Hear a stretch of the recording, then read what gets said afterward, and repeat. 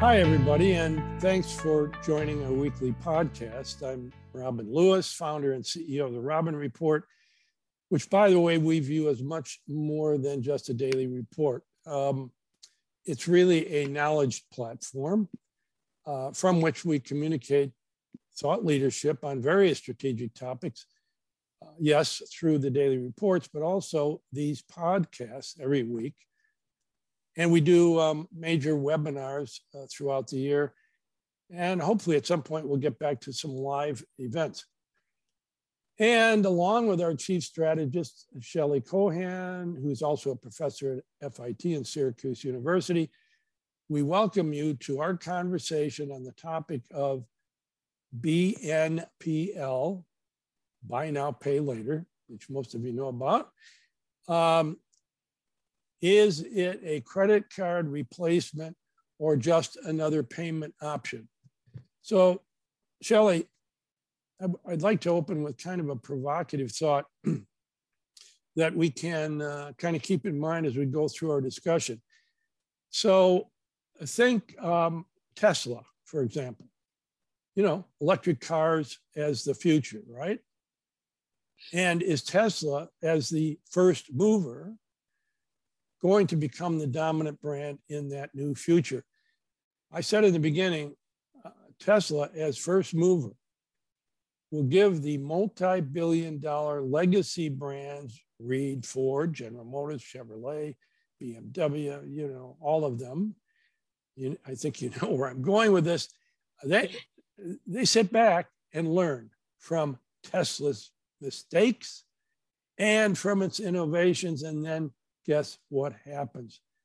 The big guns with very deep pockets and hugely respected brands, I might add, that have been with us forever, move with the speed of light. With their billions and basic understanding of transportation, they come out overnight and push Tesla aside at a pittance of investment, not having gone through Tesla's many stumbles.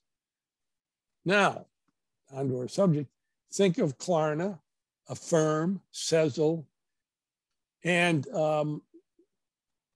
by the way, dozens of copycats opening every week. Well, guess what we are seeing now, Shelley? The big guns with deep pockets, read MasterCard, American Express, Visa, PayPal, and I'm sure I'm missing some. Same playbook as the auto example. These cards with the trusted brands are overnight adding BNPL to their options. Furthermore, they can afford different bells and whistles, and they have the marketing savvy and the capital to blow these startups out of the water. I mean, I think it's a great analogy. They really do. What's going on? And there's something else, Shelley. It's really, you know, is there a race to oversaturation?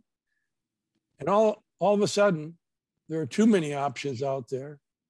So the point I'm making is more supply than demand, which, as you know, it turns into a race to the bottom of pricing. Sounds weird in an inflation, but already we are learning the various differences among all of these BNPL models. Each wants differentiation for competitive advantage, and ultimately it will lead to promotional pricing in one way or another, which of course we have painfully witnessed in apparel over several decades. Sorry, Shelley, that's my big idea for an opener. So for us to keep in mind, and the audience as well. But now, Shelley, take us through the macro picture of this new and really fiercely growing industry. Well, Robin, first of all, I love your analogy. Thanks. Spot on, as usual. The number of U.S. Buy Now, Pay Later users is going to soar from 1.6 million in 2018 to 59 million in 2022. Wow. Yeah. So we're going to most likely begin to taper off this a little bit due to these new regulatory restrictions in the space of Buy Now, Pay Later. So we're going to talk about that in a second. But just to make sure all our listeners are on the same page with us, buy now, pay later is making a purchase for something, mostly tangible items, although consumers have been turning to buy now, pay later for travel, which actually makes sense to me. But paying for a purchase over 4 installments, the first one being the day of the purchase, and then you have 3 more installments, typically over a cadence of every 2 weeks. Then the item's paid off within 6 weeks. So over the past 4 years, buy now, pay later usage has exploded in the US, particularly among Gen Z and millennial. And you and I, Robin, we've been talking about the BNPL space and in our podcast, Buy Now, Pay Later in the Crosshairs. We actually had the CEO of Sezzle, Charlie Youakim, on as a guest.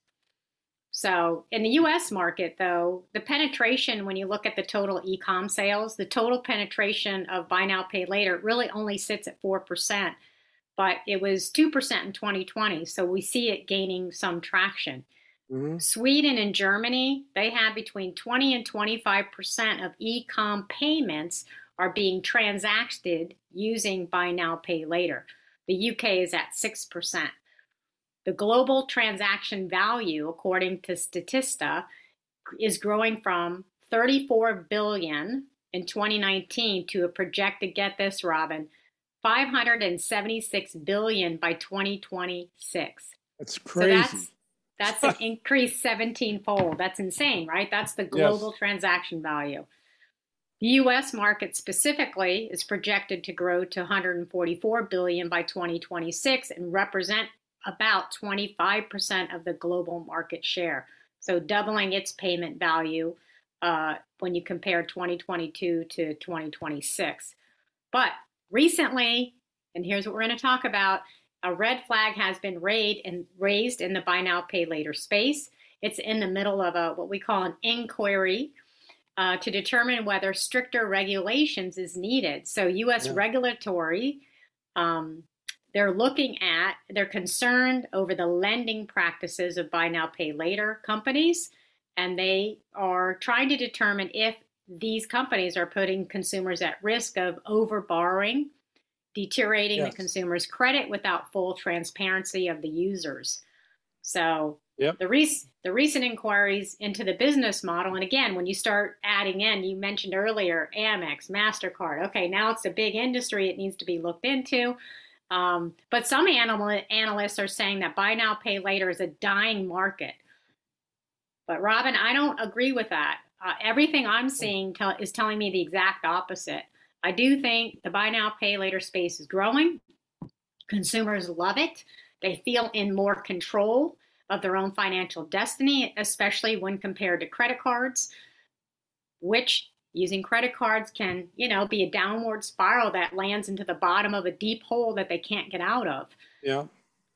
So I think with the exclusive nature of buy now, pay later, they're less discriminate about who can use it. It seems to be more consumer friendly.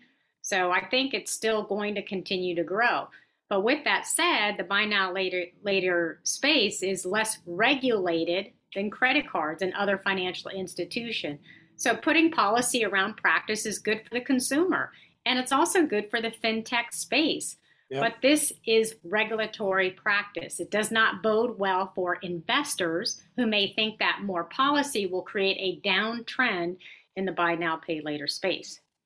Yeah. So, in a Wall Street Journal article, it talked about what is happening in the space and how the inquiry and the current economy are impacting some of the buy now, pay later companies. So a firm which went public in January of 2021 posted $49 per share. It rose to $170 by November of the same year. SoftBank, which is backed Klarna, that's one of the largest buy now, pay later, is looking to raise as much as $1 billion in a deal that could have it valued in the low $30 billion range. So last year it was valued at $46 billion. So the value has gone down. So investors are being very cautious about investing in the market. That's what's happening now. Yeah. And, it's like we've talked before, these investors fire hosing money at these startups. I wonder how many of them are actually making any money. Anyway, all of your points are very good. And of course, I do believe consumers love it. but it does raise all the issues you laid out. Consumers with, appetites bigger than their stomachs, so to speak, leading to credit deterioration, more regulations, which might somehow put guardrails around innovation that might carry more risks. Anyway, Shelley, who are the big players and who are their users? Well, there's really three big players when you look at the US market: Klarna, Afterpay, and Affirm. And if you sum up the total of the users, it comes to almost 70 million users. So Affirm has 14 million, Afterpay has 20 million, and Klarna has about 35 million. So the users of just those three companies that I mentioned, Klarna, Afterpay, Affirm, they're projected to grow by 41% by 2026. Incredible. And then you have new entrants, not so new, but relatively new. Sezzle, you have PayPal's Pay in 4, and then soon you're going to have MasterCard, Visa, Apple Pay.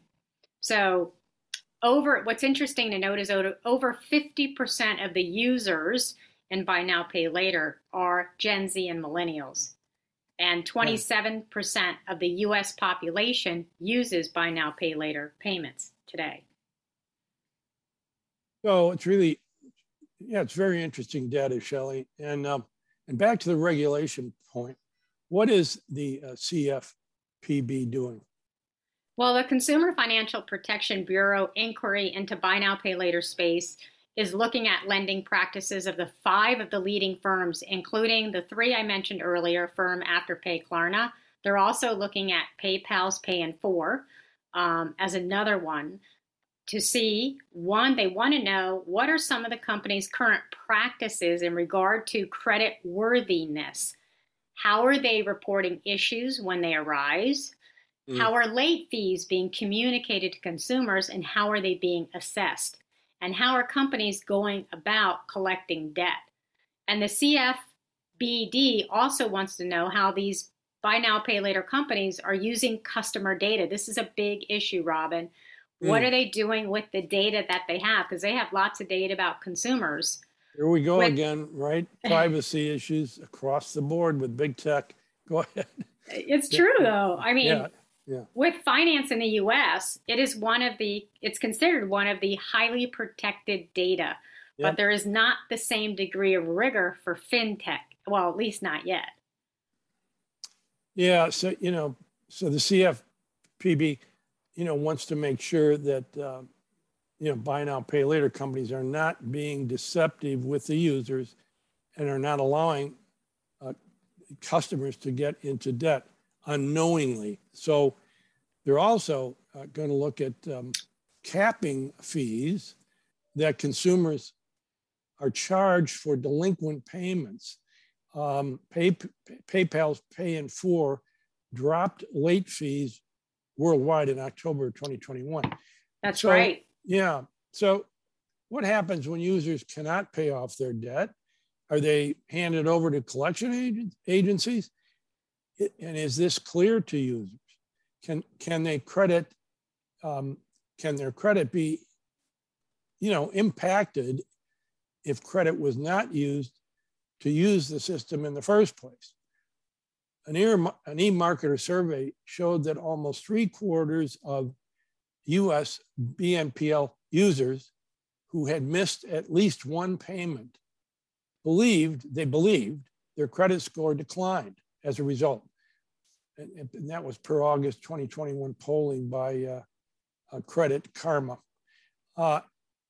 Any regulation is going to change the business model and add costs, right? Sure. To the BNPL model. So it will increase the cost of doing business. Does the retailer Buy Now, Pay Later or consumer pay for these added costs? Well, Robin, first of all, if they're capping fees that Buy Now, Pay Later companies can charge, this is also going to impact the revenue, right? They're not going to be able to have as much revenue if there's a cap off on fees. And with rising interest rates, the Buy Now, Pay Later companies, they sometimes rely on credit lines to get money. And if those interest rates raise higher, that's going to keep added cost to the business as well. Not to mention when you look at Visa, MasterCard, and they're coming up with their own buy now, pay later programs, they're actually going to probably start taking some market share away from the smaller companies. Yep. And here's the real game changer. We haven't talked about this yet, but when Apple Pay introduces buy now, pay later and its solution to paying over time, that's going to be a tremendous game changer because a lot of users already use Apple Pay. It's very intuitive for them. It's on their phone. It's very easy. A lot of merchants already offer Apple Pay.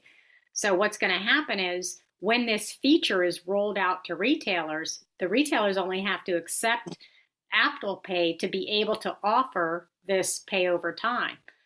So that'll be a real game changer for sure. The other area that will be viewed in terms of what they're going to be looking at is marketing practices.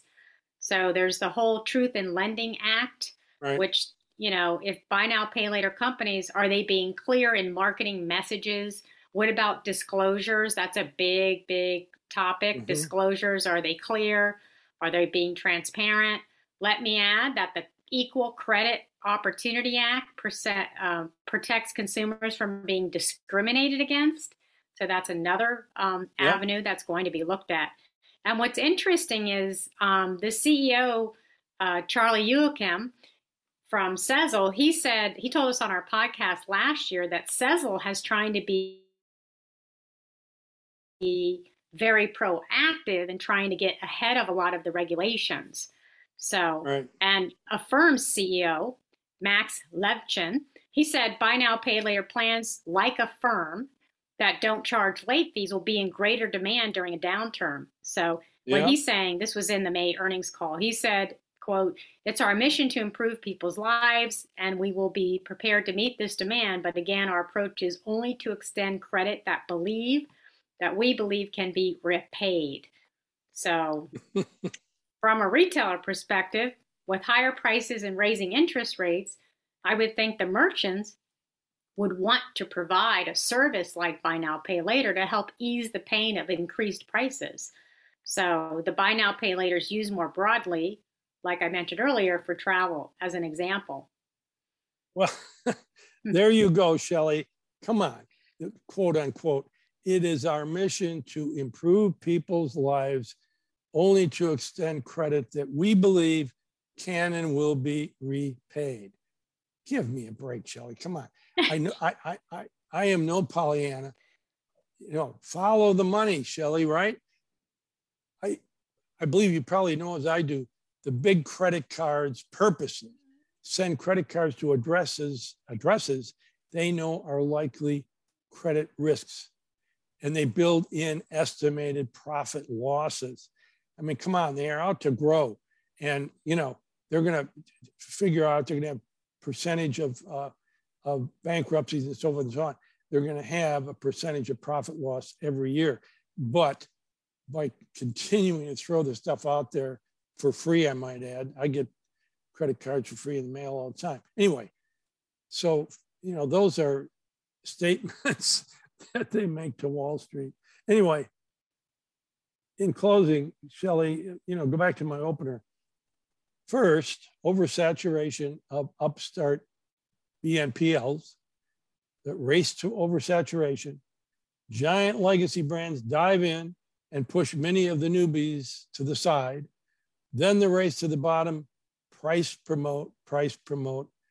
And one more time, discount pricing. The giants with big pockets will win. So I don't know. You want to add to that? Disagree with that assessment? No, I think you're spot on. But my question is, who loses in the end?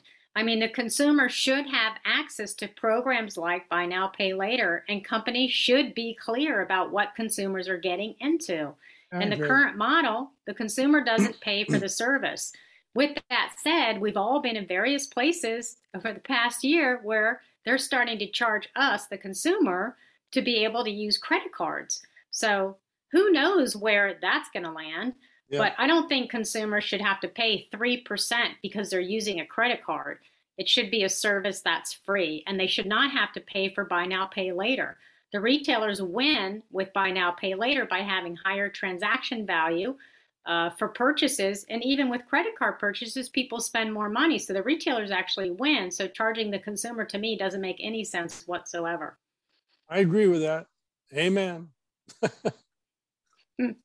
Well, for our listeners, you can find more of our podcast on Apple, Spotify, Buzzsprout, and therobinreport.com, and look for us on YouTube where we broadcast our podcast. And follow us on social media, link in with us, and please follow us on Twitter for the latest thoughts about the industry. And I want to thank you all once again for joining us. Really happy that you came and heard this interaction here. I think there was some learning points. And as I say every week, if any of you have some ideas on topics that you would like Shelley and I to cover, send me an email. Email address is robin@therobinreport.com. And thanks again very much.